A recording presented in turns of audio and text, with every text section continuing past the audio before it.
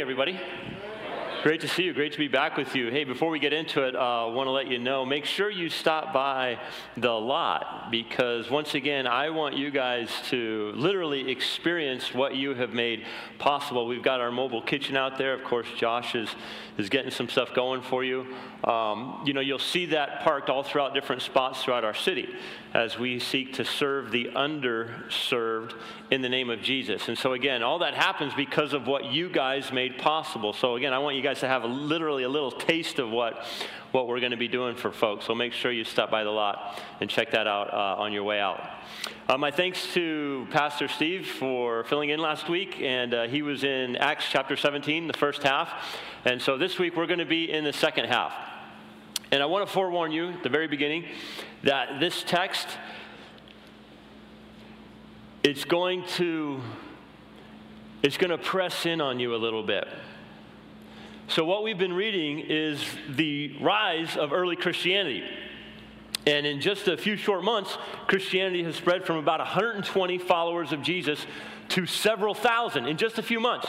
How does that happen? Well, we've said it basically every single week within the first 2 minutes of me being with you. I explain it to you this way. There is only one reason. There's only one reason why Christianity is a thing, why it exists. And that reason is because of the resurrection. People experienced the death, burial,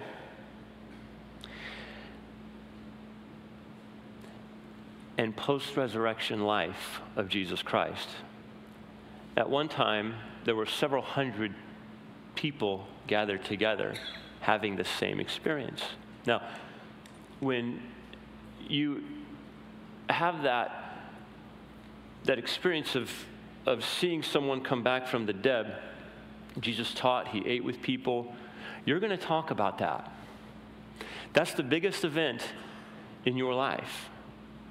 And see, that's what's really cool about your Bible, is because what you have in the New Testament is a collection of eyewitness, firsthand accounts. People saying, let me tell you about my story with the resurrected Jesus. Let me tell you what happened to me. They couldn't keep the message silent, and so it spread. It's the resurrection of Jesus that is the ignition spark that started the engine of Christianity. It's this fledgling movement, and within a few months, many thousands of people will come to faith. Now, a couple weeks ago, we were introduced to the significant church that was planted in the city of Antioch. And it was significant for a couple of reasons, but perhaps primarily because this was a church that was missions-minded. They send out two missionaries, Paul and Barnabas. And as Paul and Barnabas go out, they train up others. And within about a dozen years, there are churches all throughout Europe and Africa. Many people today mistakenly think that Christianity is a white Western faith. That's not the case. Christianity was in the Middle East and in parts of Africa hundreds of years before America was even thought of. Even today, it's estimated that there are 100 million Christians in China. Now, the history of the early church back then, in the first century AD, is kind of like the history of the church today. It's like a two-sided coin. On one side, you have the message going forth, and people are open-minded and they're open-hearted, and they embrace that message. And then there are others who reject it. And it's not enough to just reject it, they're hostile towards it. So, for example, this is why Paul, in one moment, he's in a city, and he's sharing the gospel, telling people about Jesus, and he sees many conversions, right? Many people say, I'm in, I see it, I'm convinced. Later on that afternoon, in the same city, Paul is driven out and beaten. Well, the second half of Acts chapter 17 is a continuation of Paul's missionary journey. And it's in chapter 17 that he enters the great city of Athens. And what happens at Athens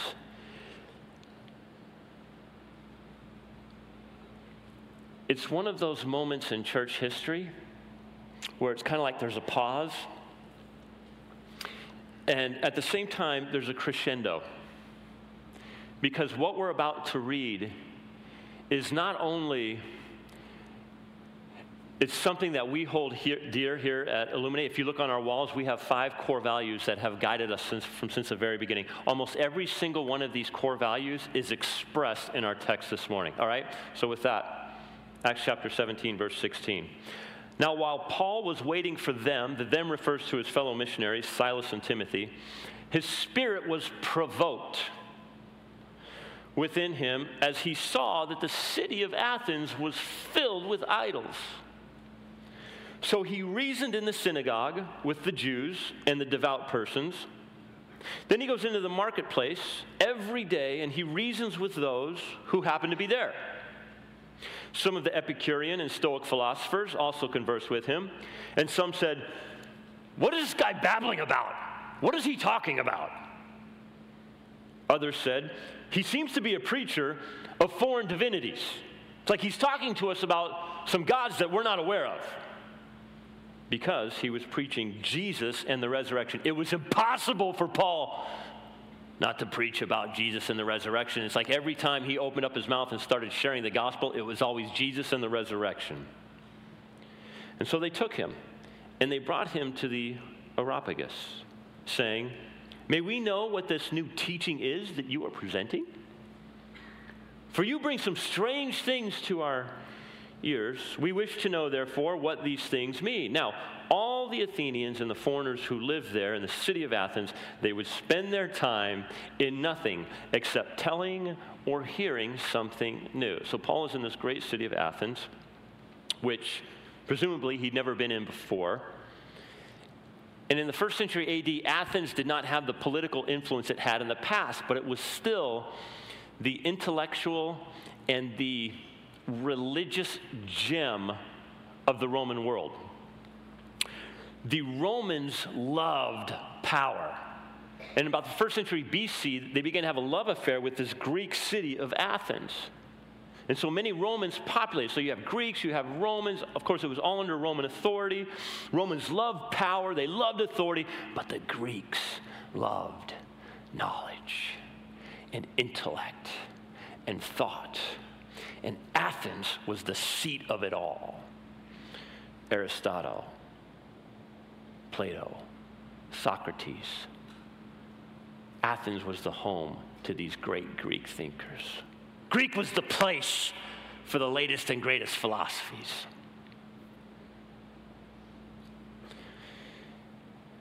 Paul enters, waits for Silas and Timothy. Perhaps he's doing a little sightseeing.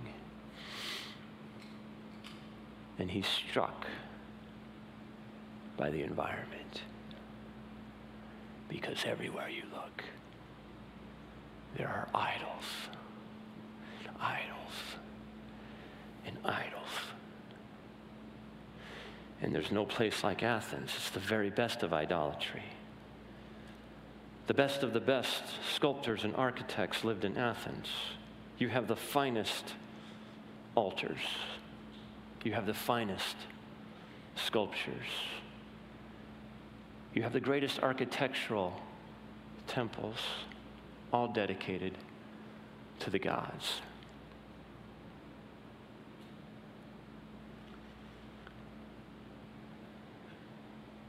It's filled with idols. Really fascinating Greek phrase, because this phrase literally means to drown. In other words, the city is suffocating in its idolatry. Aphrodite, Zeus, Hermes, Apollos, all that they represent, they're everywhere. A god for every pleasure and vice. Perhaps a modern day equivalent would be our neighbors to the north, Vegas. So several years ago, many years ago now, when my family was little, kids were very small, we were taking a road trip to Lake Tahoe. And I thought, it would be fun to take the family to Vegas and spend the night. So we pull off the highway. And I remember looking at Jill and I said, I think you guys are really going to like this. It's going to be a lot of fun. So many fun things to see. And about 2 seconds later, we roll up behind a taxi. And on the back of this taxi is a sign. And on this sign, I'm going to try to keep this at PG-13 rating. I'm going to try. On the back of this sign, there is the bare posterior of 4 ladies.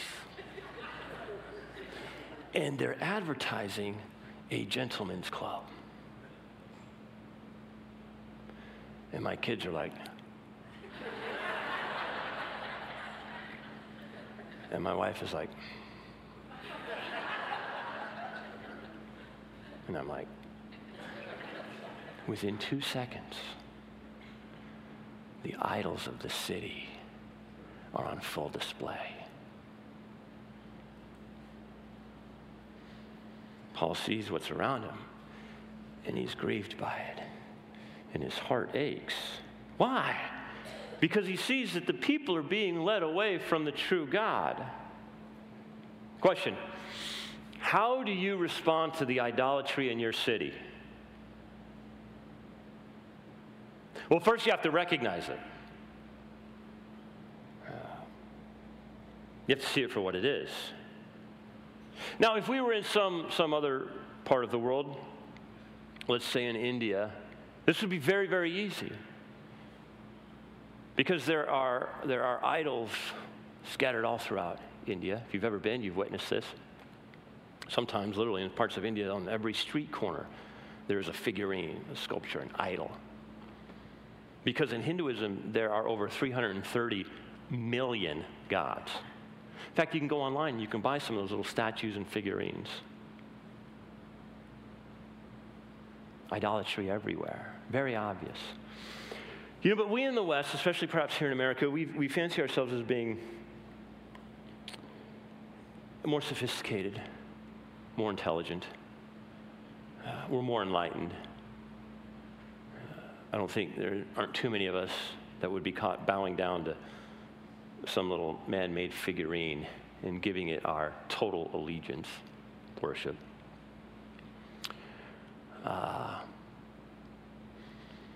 But what is an idol?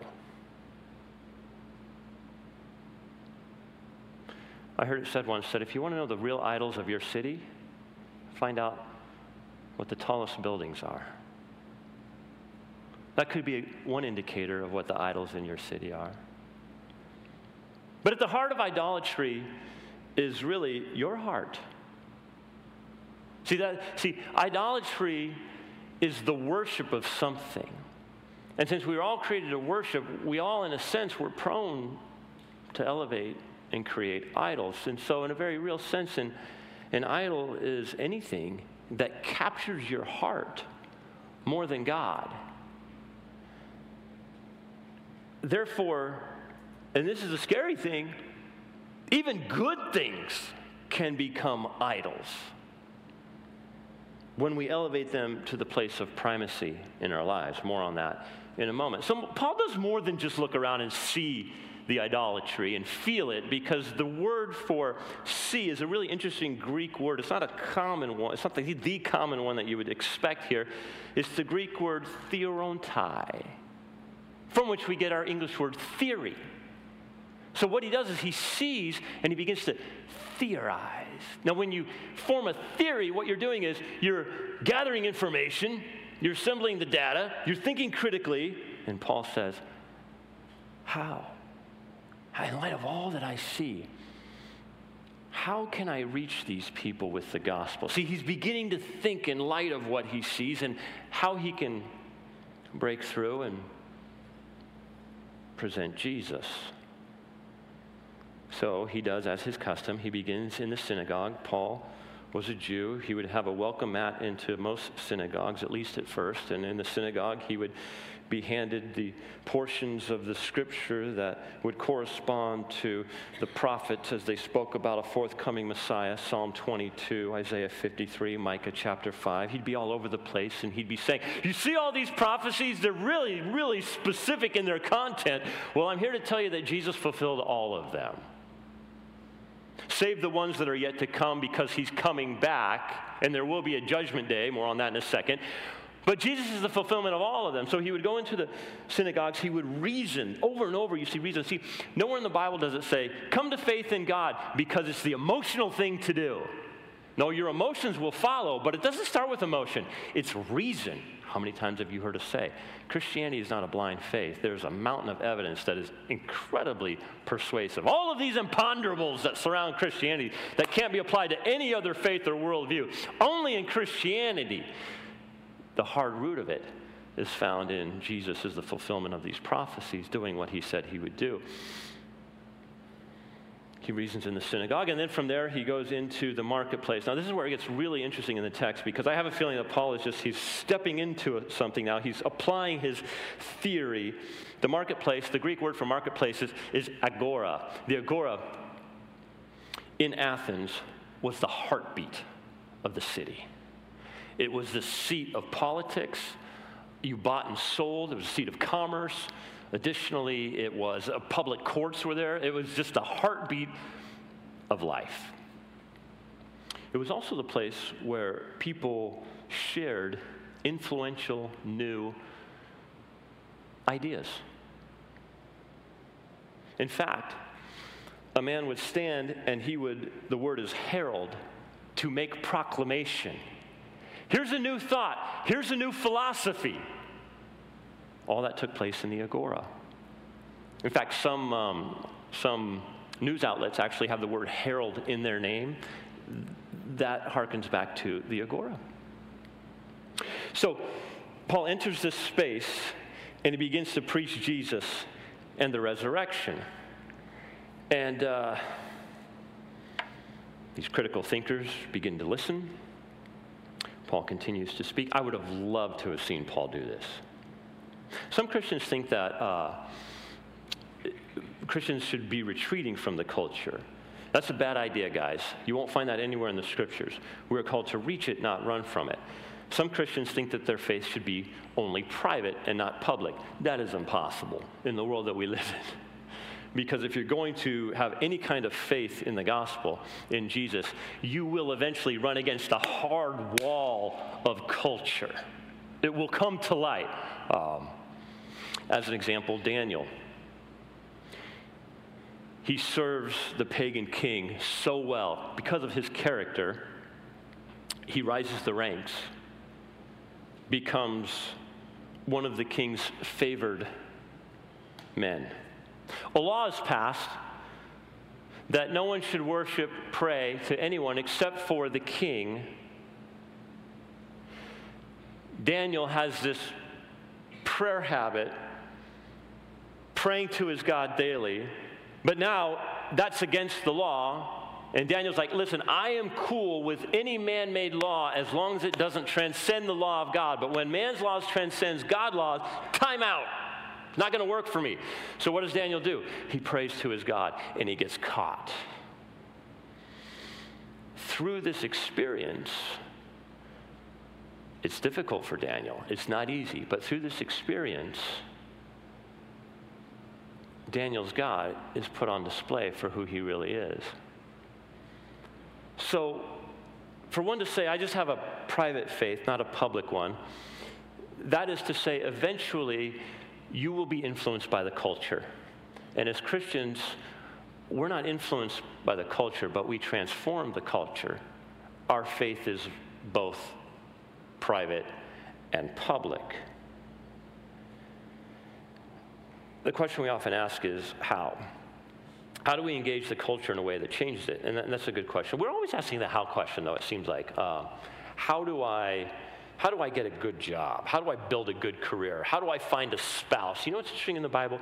You will never find, step 1, step 2, step 3. You never find these clear steps. You don't find that anywhere in the Bible. When you ask the how question, you're not going to find that in the Bible. Here's what you find instead. Concentrate on character. It's not a 3-step, it's a, let's talk about character. So, in other words, how do I find a godly spouse? Concentrate on being the kind of person you want to be married to. And then you know what happens? You become incredibly attractive. How do I build a career for myself? The Bible says, be faithful in the little things. Over time, you will become irreplaceable, indispensable. And you know what? You look back and you realize the career has come. But not because I've applied this step, then this step, but simply because I'm trying to pattern my life after Jesus Christ. And God always blesses the greatest likeness to his Son. So Paul's heart is moved. He speaks.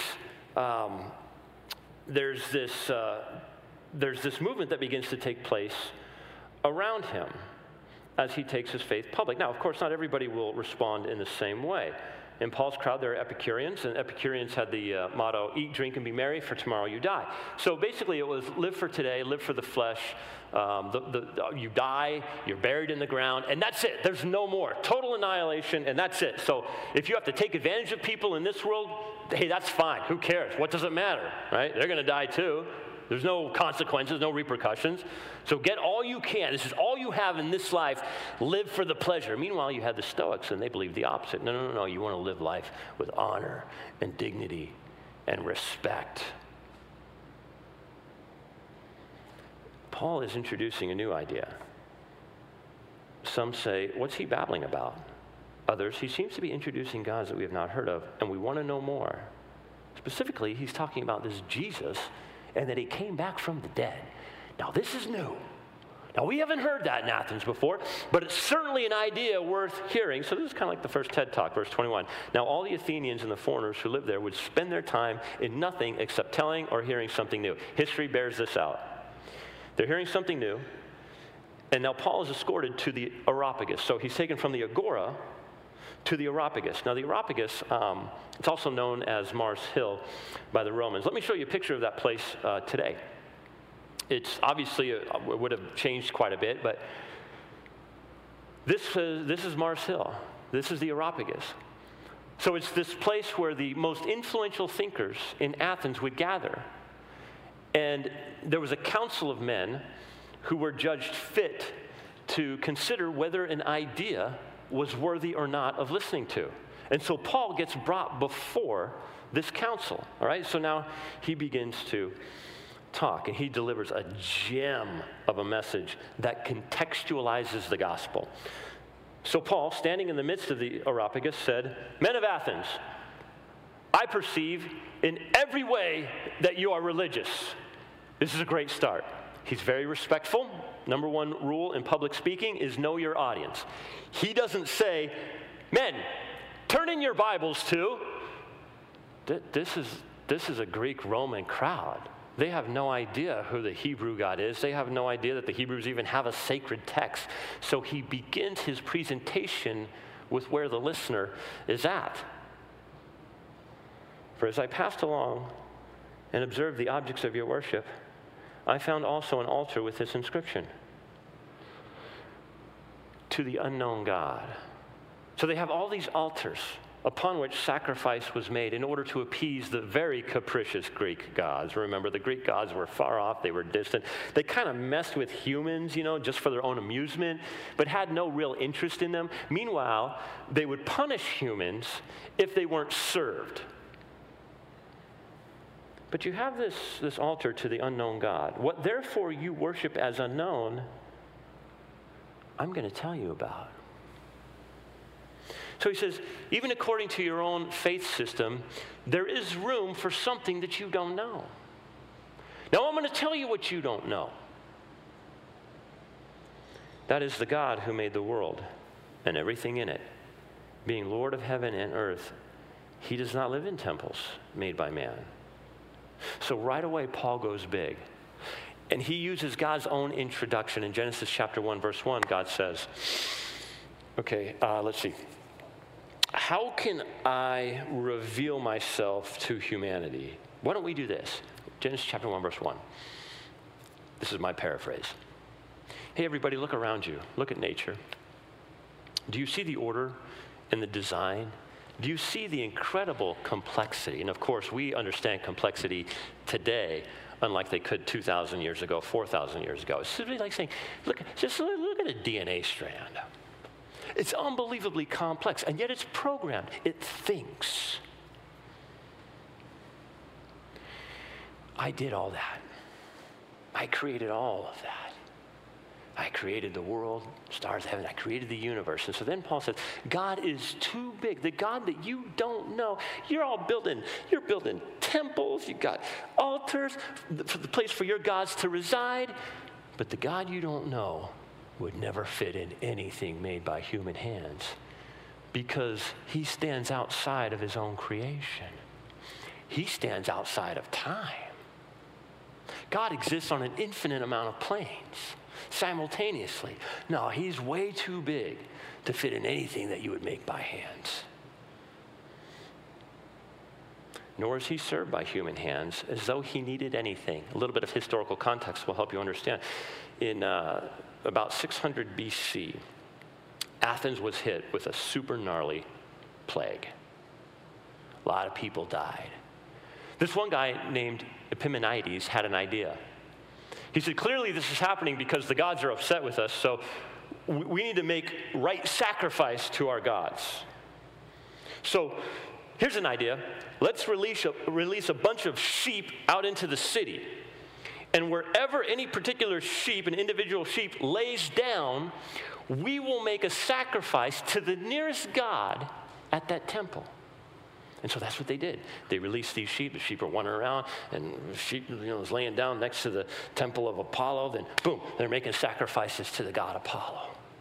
But what happened was some of these sheep, they keep walking around, and they're like walking in weird parts of the city and outside the city, and then they lay down, and they're like, uh-oh, we don't have a temple near this sheep. What are we going to do? They created a temple to the unknown God. And you come to the 1st century AD, and this is exactly what they're talking about.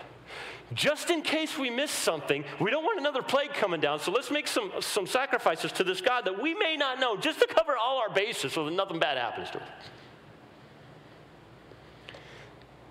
He can't be served by human hands like he needs you. See, you have all these sculptures and these, you've got your Greek sculptures, the Greek gods and everything. These things have to be maintained. Because if you leave Zeus out in the cold for too long, that stone carving, that's going to decay, it's going to get mold, it's going to look bad, and you got to refresh it all the time. Since he himself gives to all mankind life, that's a huge statement, and breath. Oh, and let's just say everything. Gives you your life, gives you the air that you breathe. That's the God I'm talking about. And he made from one man every nation of mankind to live on all the face of the earth, having determined allotted periods and the boundaries of their dwelling place. God not only creates man, but he's involved with him personally. All of this language is very personal language. This is a personal God. This is all new to the Greeks, that they should seek God and perhaps feel their way toward him, and they'll find him. But he's actually not far from each one of us. He's just starting to kind of sharpen the pencil now a little bit. There is a God. He created everything. He can't be served by human hands. He's way too big for that. But he can be known. In fact, he's very close to us. Again, this idea is radical. And then what Paul does is he quotes some of their own Greek philosophers. In him we live and move and have our being, as some of your own poets have said. For we are indeed his offspring. Now, they apply it to something different. Paul takes their words and applies it to God. He quotes actually 2 Greek poets that were well known. Quotes them because their words reflected biblical truth. And at the same time, he's building a bridge to his audience. Being then God's offspring, we ought not to think that the divine being is like gold or silver or stone or an image formed by the art and imagination of man. In other words, you're going to have to radically change your thinking about who God is. But the times of ignorance God overlooked. Now he's pressing in. See, before, you didn't know this, but now you know it. You were ignorant. Now you're no longer ignorant. You're going to be held accountable. But now he commands all people everywhere to repent, because he has fixed a day on which he will judge the world in righteousness. Well, that's all just talk. Okay, there's a God. He's big. He created everything. Gives man his breath, his life. He wants us to repent because there's a judgment day coming. Okay, prove it. Prove it. He will judge the world in righteousness by a man whom he has appointed.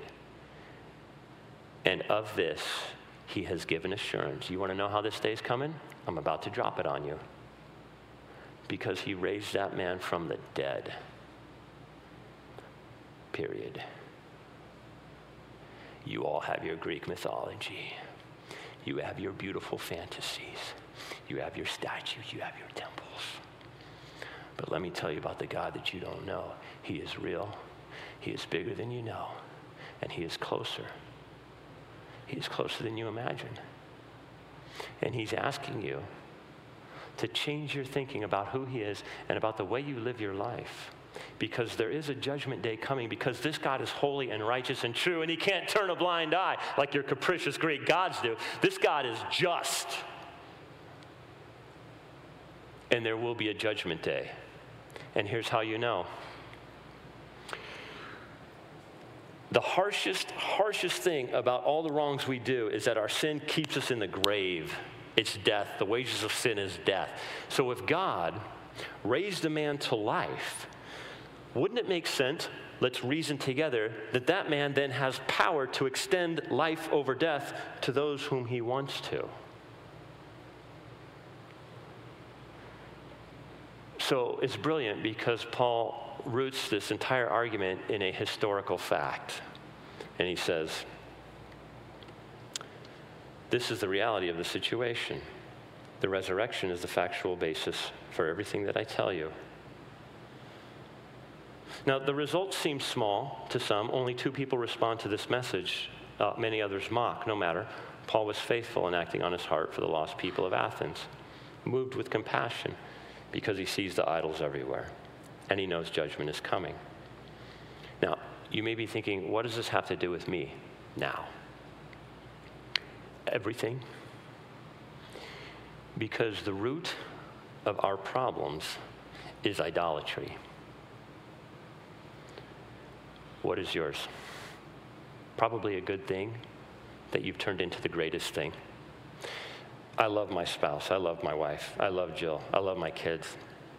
They make super lousy gods. You know why?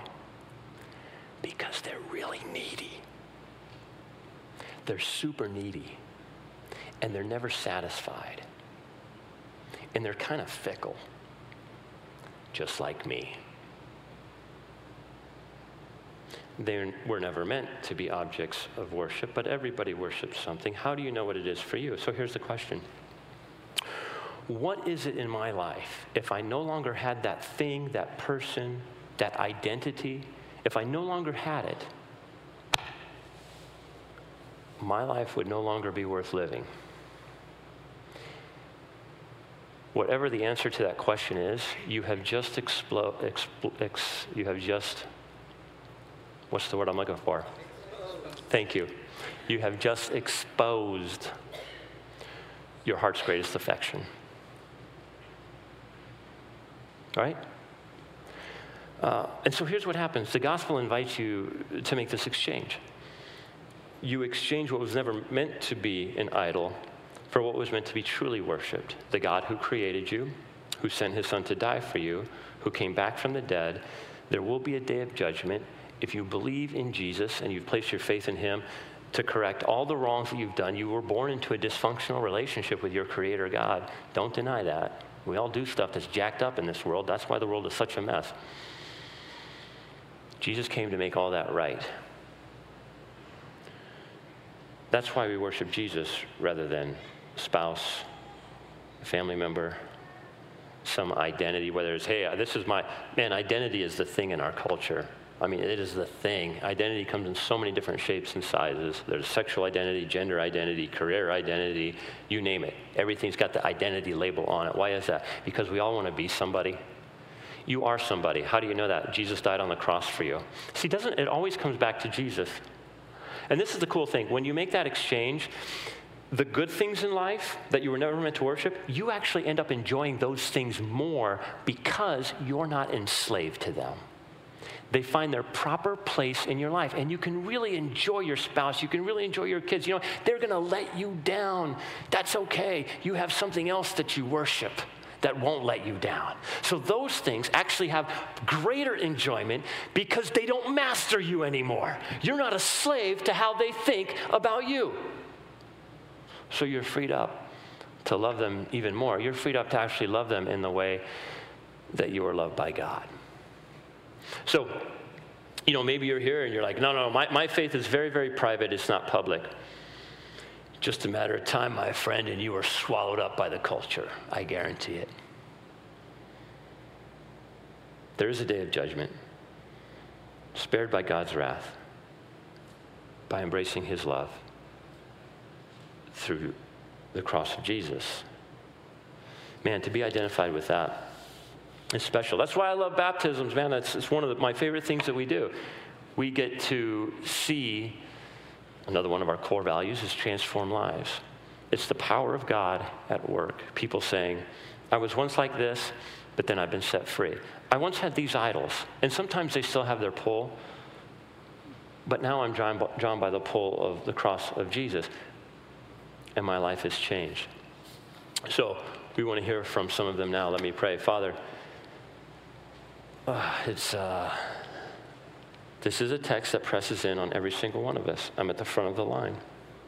So God, in this moment, I just want to confess to you my own idolatry, the idols, the ones that I have a natural disposition that I'm just drawn to, that those idols rob me of my life. They don't give me life. They rob me of my life. God, give us a clear picture of the cross, the love of Jesus, who you are as author, creator, and sustainer of the world, being conformed to the image of Jesus Christ. Lord, for these that are about to share their public testimonies, God, a special blessing upon them. All for your glory, we pray. God's people said, amen.